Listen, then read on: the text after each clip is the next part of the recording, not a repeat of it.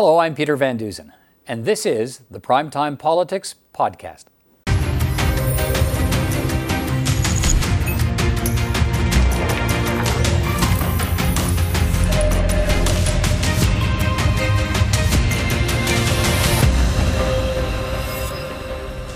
On Primetime Politics tonight, the vaccine confusion intensifies. The Prime Minister urges Canadians to get a shot as soon as possible, even after the National Advisory Committee on Immunization cautions against taking the Johnson & Johnson or AstraZeneca vaccines. We'll get some advice from an expert on vaccine hesitancy, and MPs will debate the latest developments.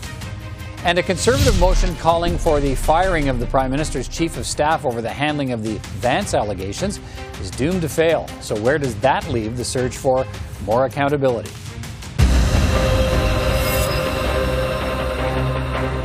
But we will begin tonight with the continuing fallout over vaccine safety. The Prime Minister and Health Canada officials were busy today trying to reassure Canadians about the safety of all vaccines approved for use in Canada. That comes on the heels of the latest advice from Canada's Advisory Committee of Vaccine Experts that has resulted in reactions ranging from bewilderment to condemnation. NACI experts have suggested anyone who thinks they're at lesser risk from COVID might want to opt for the Pfizer or Moderna vaccine instead of the Johnson & Johnson or AstraZeneca vaccines because of extremely rare cases of blood clots. That contradicts the months of advice from Health Canada to take the first vaccine available.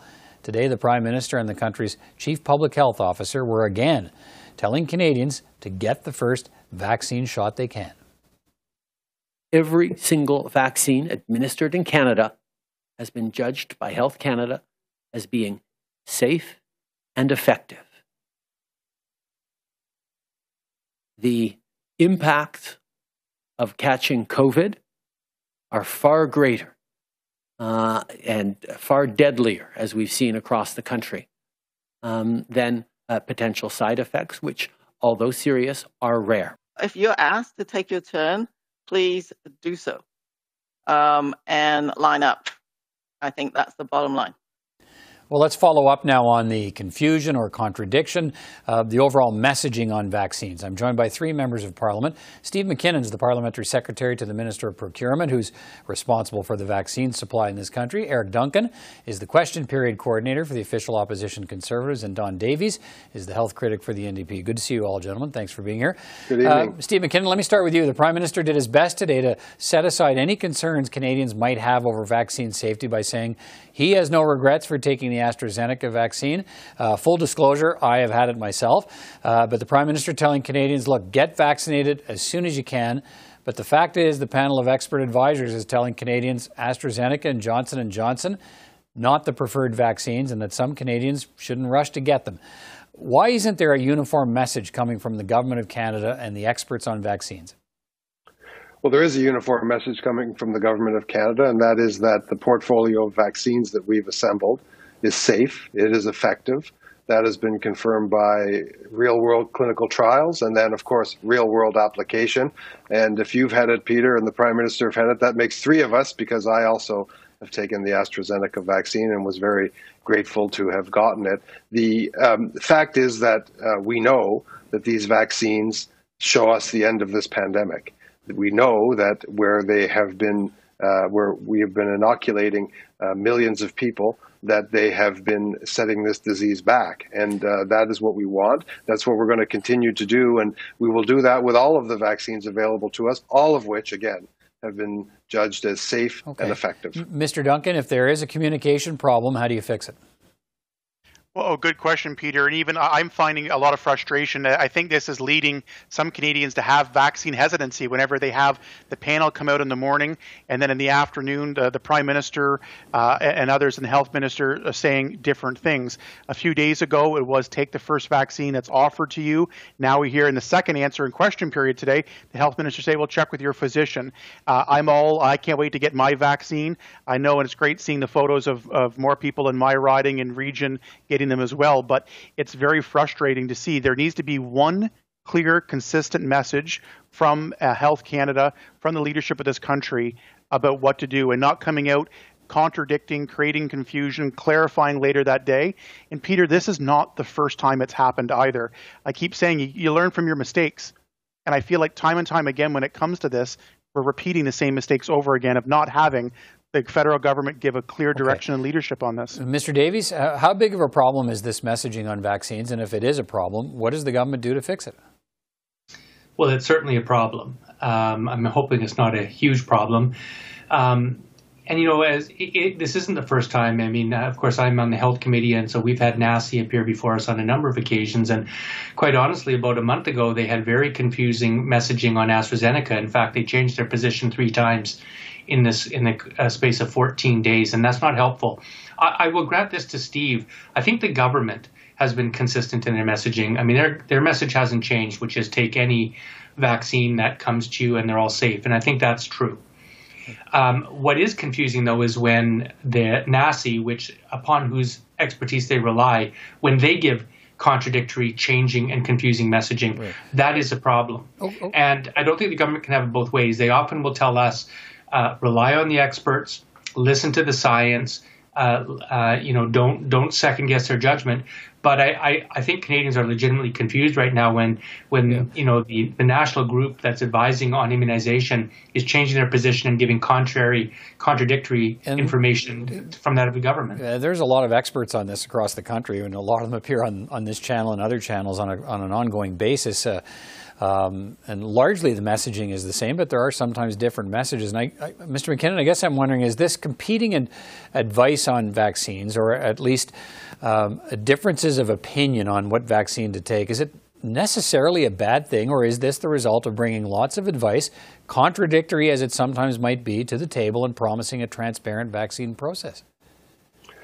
Well, again, I'm going to belabor this point for a moment. The fact is that these vaccines are safe and they're effective. We see in the UK, which has virtually relied solely on the AstraZeneca vaccine, we see the results it's having there. We see the results that other vaccines are having in other jurisdictions.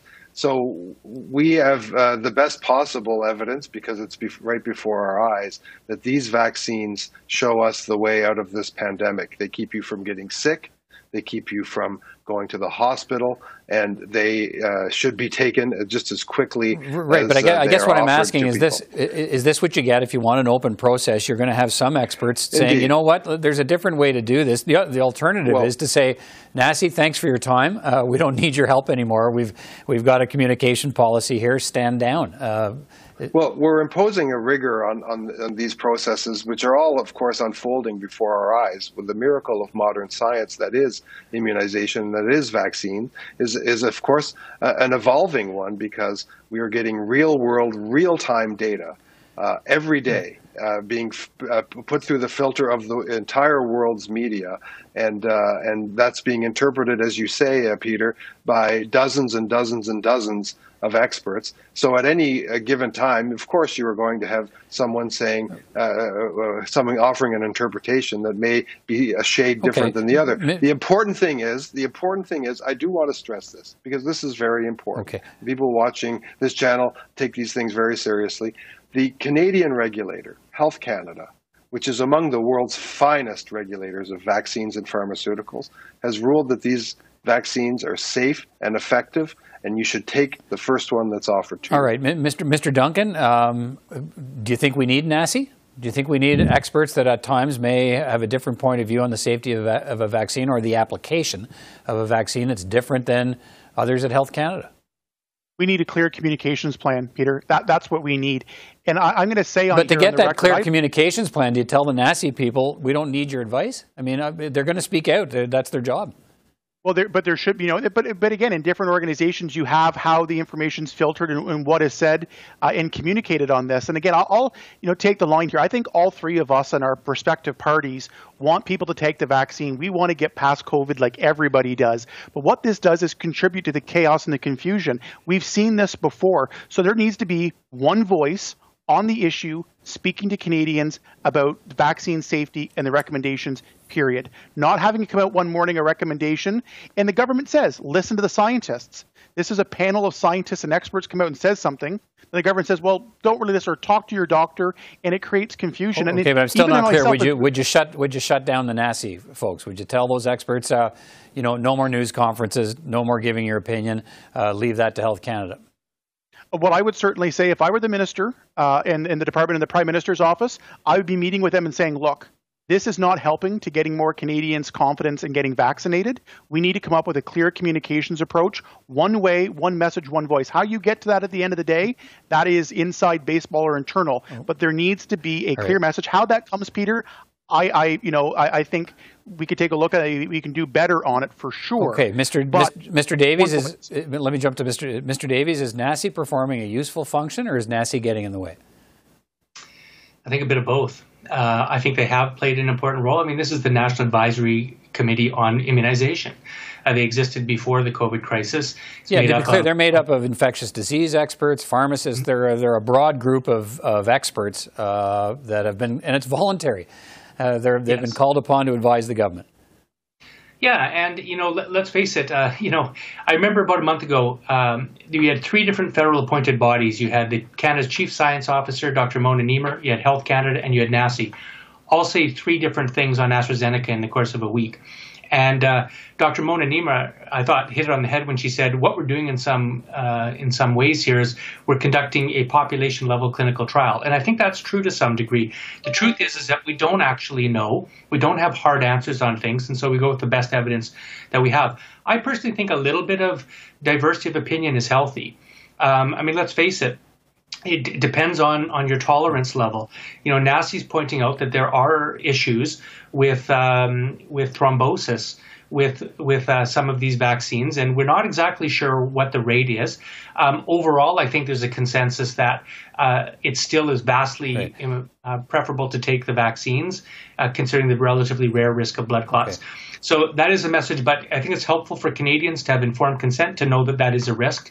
And in a democratic society, sometimes you just have to respect that there's different opinions on things. But definitely, we should have a clearer voice coming from the government, speaking, I think, to Canadians on such an important issue. Right. And we're not hearing that. Thank you all for weighing on this. Time's short tonight. Thank you all for weighing in on this important conversation. And it's a big decision for a lot of Canadians to have to make, and they're hearing lots of different information. So we'll see how they absorb that. But thank you all for your perspectives tonight. Good to talk to you all. Take care. Thanks, Peter. Thank you, Peter. Dr. Cora Constantinescu is an infectious diseases specialist at the Vaccine Hesitancy Clinic at Alberta's Children's Hospital. She's with me now. Doctor, thanks again for taking time to speak with me today. I appreciate it. Look, you're an expert in vaccine hesitancy, and we've got this NACI advice and the confusion over vaccine safety, competing messages here. Is that making your job a whole lot harder? Well, it's definitely made it a bit busier over the last few days.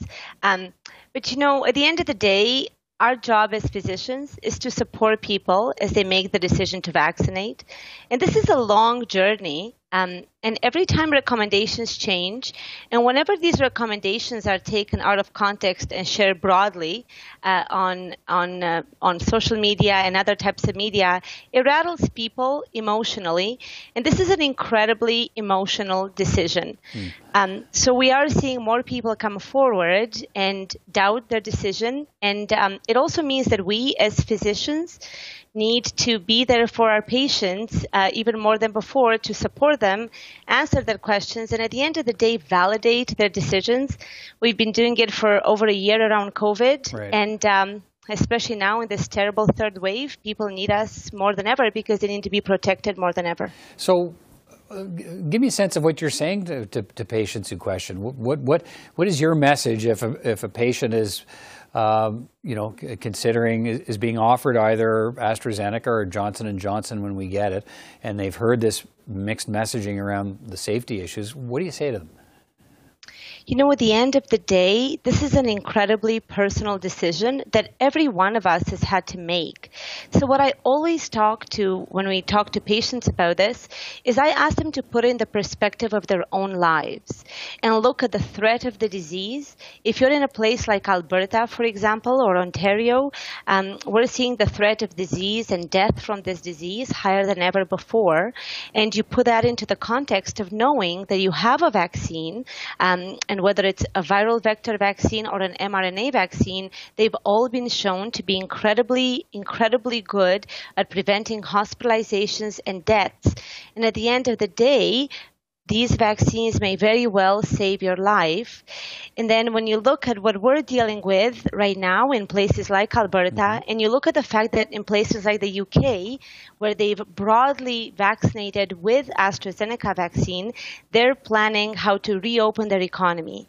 So it's all about that perspective and what the risk of the disease is to you and what this vaccine means to you. So as a specialist in this field that's clearly following all the advice and the messaging closely, how do you view it when you see NACI say, look, there are preferred vaccines, a couple of vaccines preferred over others, and you should consider your circumstances for taking it. And then you have Health Canada and the Prime Minister saying, look, take the first vaccine that's offered. They're all safe. They've all been approved. I mean, how do you measure that guidance as someone who then has to consult and advise patients? Well, it's just like you said it, at the end of the day, the message has kind of always been the same, that said that if we're looking at the threat of this disease, we have vaccines that can save lives. And when that vaccine is available to you, of course it makes sense for you to take it, especially as we're in this third wave. And I view it the same way I always have. At the end of the day, my job is to support people when they make that decision.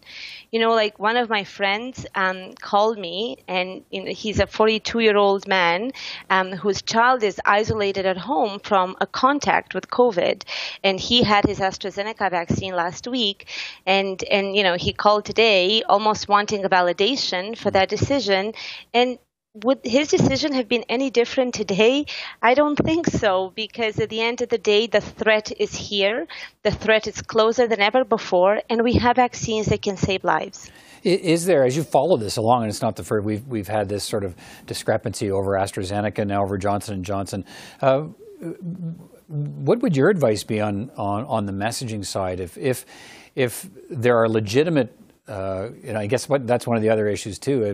Do we want a volunteer panel of experts that weigh in on some of these safety concerns, or would we rather just not hear from them and push ahead? I mean, is there value in having this group of experts, NACI, weigh in, even if sometimes the message is one people don't want to hear? Absolutely.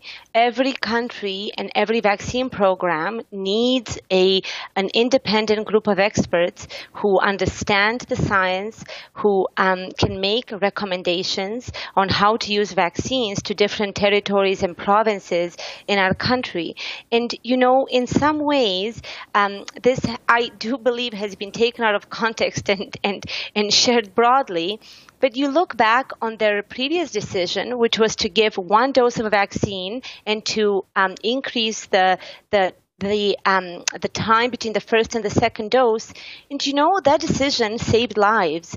And these guys are working really hard and making really important recommendations and decisions. But as with anything to do with COVID and COVID vaccine, you have to put it all into perspective.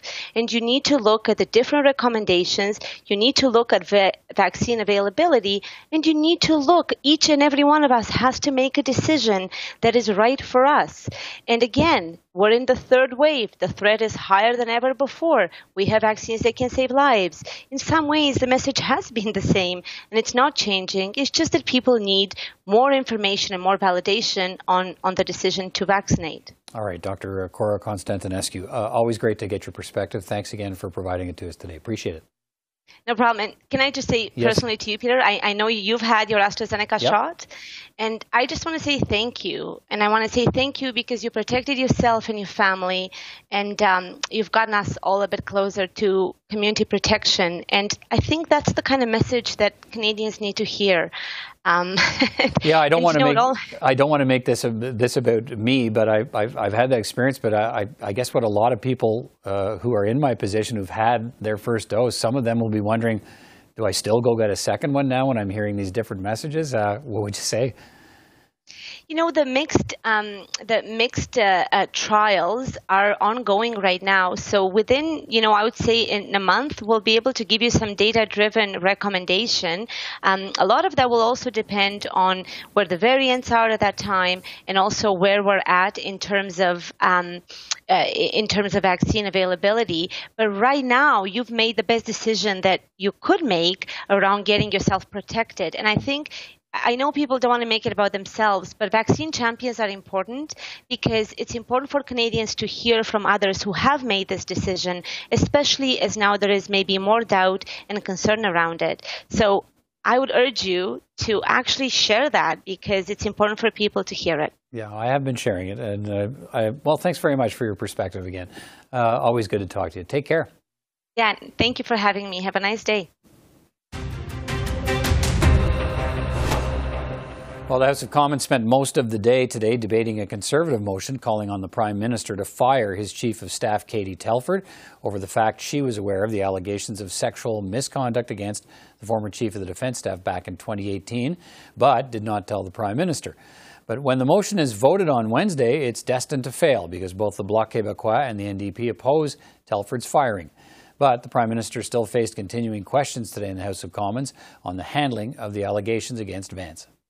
Did the Prime Minister himself know about the allegations against General Vance, or is he satisfied with the cover-up conducted by his Chief of Staff? The Right Honourable Prime Minister. Mr. Speaker, once again, as a government, we have always taken extremely seriously our responsibility to ensure that survivors who come forward with allegations or experiences of sexual harassment or sexual assault get properly supported. We have seen time and time again over many years that the processes in place have not been strong enough to support them. We made significant investments and improvements in those processes, but there is more to do, and that is what we are focused on as a government by appointing Justice Arbour and General Carignan. We will continue to make sure we are supporting anyone who comes forward with allegations.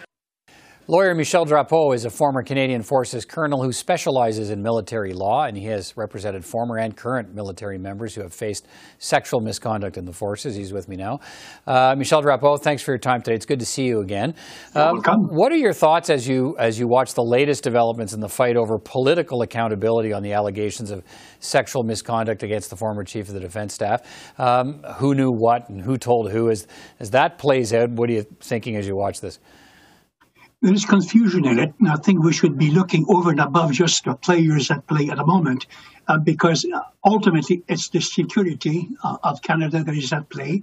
I mean, we trusted somebody with the rank and position of acting as the Chief of Defence Staff, having control over the military establishment, representing Canada in NATO, in NORAD, in all type of international fora, and also to define and to prepare against any threat to Canada. A very significant, unique type of position, and in command of about 100,000 regulars and reserve forces. I mean, I cannot think of a more important, more significant, more crucial position to the defense and security of the country. So how we select this individual and how do we react when something, in fact, touches upon its integrity, its capacity to continue serving in this unique position.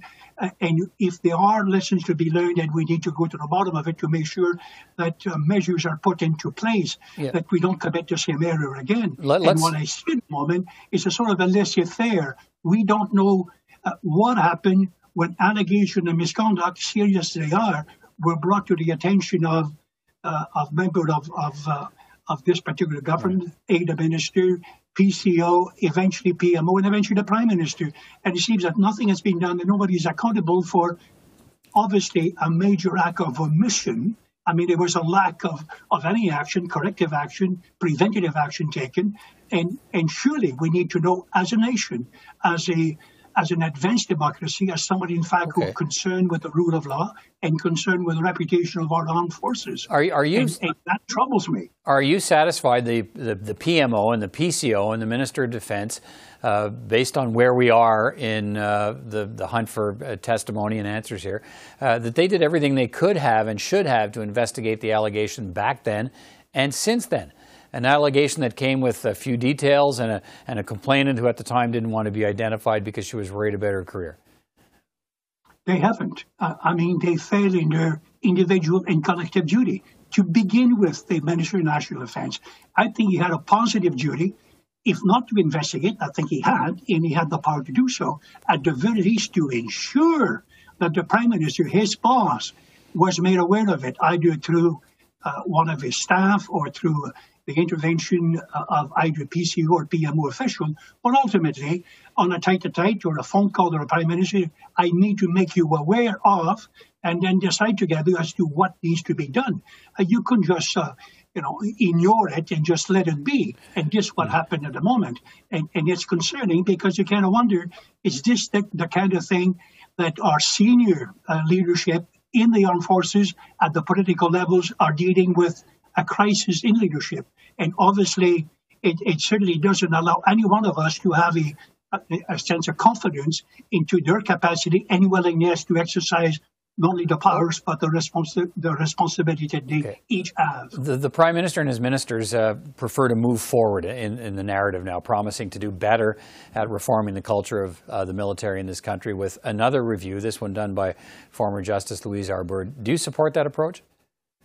No, I don't. I mean, anybody who commits such major errors wants to move forward, wants to have no accountability, wants to ensure, in fact, you can clean the slate clean and then allow them, in fact, to proceed. I think there are lessons to be learned. I don't think we can redo the past, but we certainly can learn from it, and we can certainly make sure there is accountability taking place. So if and when this occurs, not only with the CDS, but any other office holder at such a significant position, whether it be the head of the RCMP or CSIS or whatever, that there is, in fact, a process in place regardless of what political affiliation it is, and whoever happens to be subject of allegation, that action is taken and is taken in a set way. Right, and at the moment, but Justice Arbour, Justice Arbour, that's now apparently her mandate, is to look at an outside independent reporting process that the government did not put in place after Justice Deschamps' report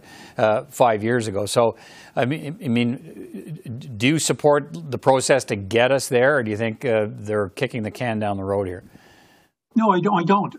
I don't at all. Absolutely at all. There is sufficient knowledge and sufficient experience shared by our allies that provides us with an opportunity, in fact, to clean house and to make sure there is an external process put into place. I'm certainly alluding to the creation of Inspector General. We don't need another study to come up to that. Whether we call it an Inspector General or something else, it doesn't really matter. It's external and it's reporting to Parliament. Now, Madame Arbour will not look at the procedures used within PMO and PCO.